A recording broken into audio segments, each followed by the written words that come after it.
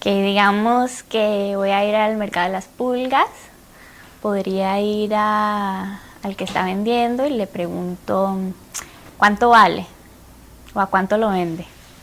Y me dicen 5 pesos. Entonces yo le digo, bueno, no sería 5 pesos, 5.000 pesos, porque el peso colombiano vale más.